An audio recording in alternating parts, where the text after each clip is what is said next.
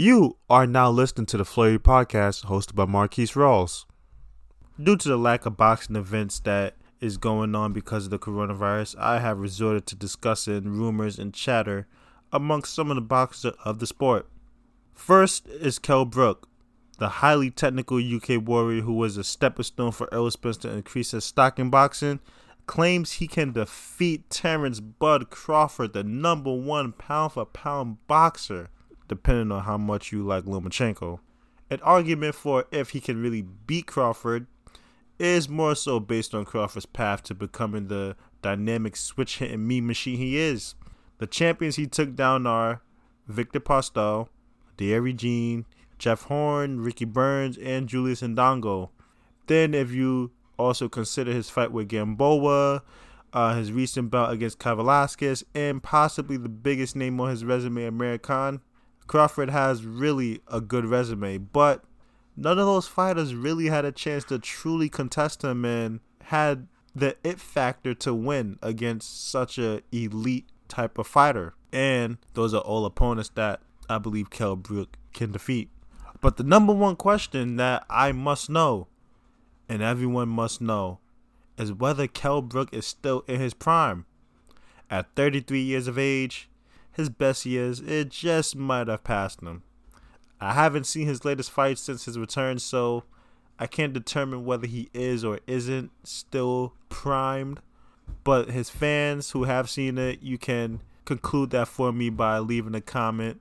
And if it is in fact that Kell Brook is still in his prime, he for sure will take Crawford closer to the fire than he's ever been. And it will be a spectacle witnessing Crawford meet the UK warrior in the ring. Comparing some of the attributes of both fighters, first we'll discuss speed.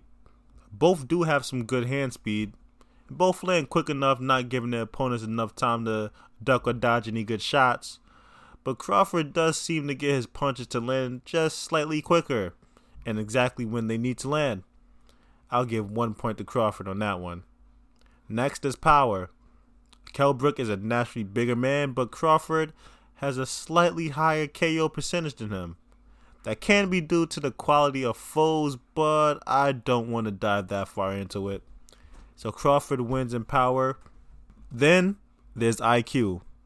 Kell Brook is very smart and tactical in the ring, but Crawford, my goodness, Terrence Crawford, he's just on another level when it comes to ring IQ.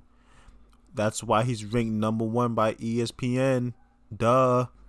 The way he dodges and switches, he spaces out, moves around the ring, and picks his shots. He clearly wins in the IQ battle. Next, heart and will. I will say Terrence Crawford hasn't really been in any major trouble to showcase a championship heart. He did show a slight peak of it by recovering from a knockdown in his latest fight against Kavaliauskas. And it was a legit knockdown even though the ref didn't call it. Kell Brook did face Triple G going as long as he can before his corner waved the towel. He didn't give up himself. And against Errol Spence, he did take a knee preventing himself from any more damage to the eye, but he did stick out as long as he can, going further than the doctors would have liked. So Kell Brook, I'll give him the heart and will attribute. Now the very last attribute is chin.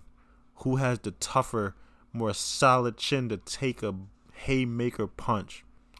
I haven't seen Crawford badly hurt to the point of being KO'd. And Crawford has never officially been knocked down in his professional career. His chin seems like a solid 9 out of 10 to me. Kell Brook, he went down to Errol Spence, who is a hard puncher, but I don't think his power is anything spectacular or nothing out of this world.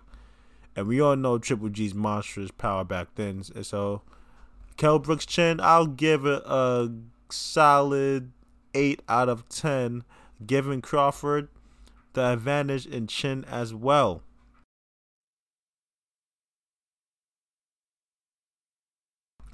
I conclude that Crawford will win, but not without a war happening. If gone the distance, I will say Crawford will win it 7 rounds to 5. Possibly 8 rounds to 4 with a couple swing rounds. Or he could win by TKO. This is boxing, by the way, and you know anything can happen. And this is a great fight while we wait for the Crawford and Spence fight to happen, which I'm still waiting on. I'm counting down the days. You were just listening to the Floyd Podcast hosted by Marquise Rawls. Stay tuned for the next episode, or go back and listen to the previous episodes if you haven't done so.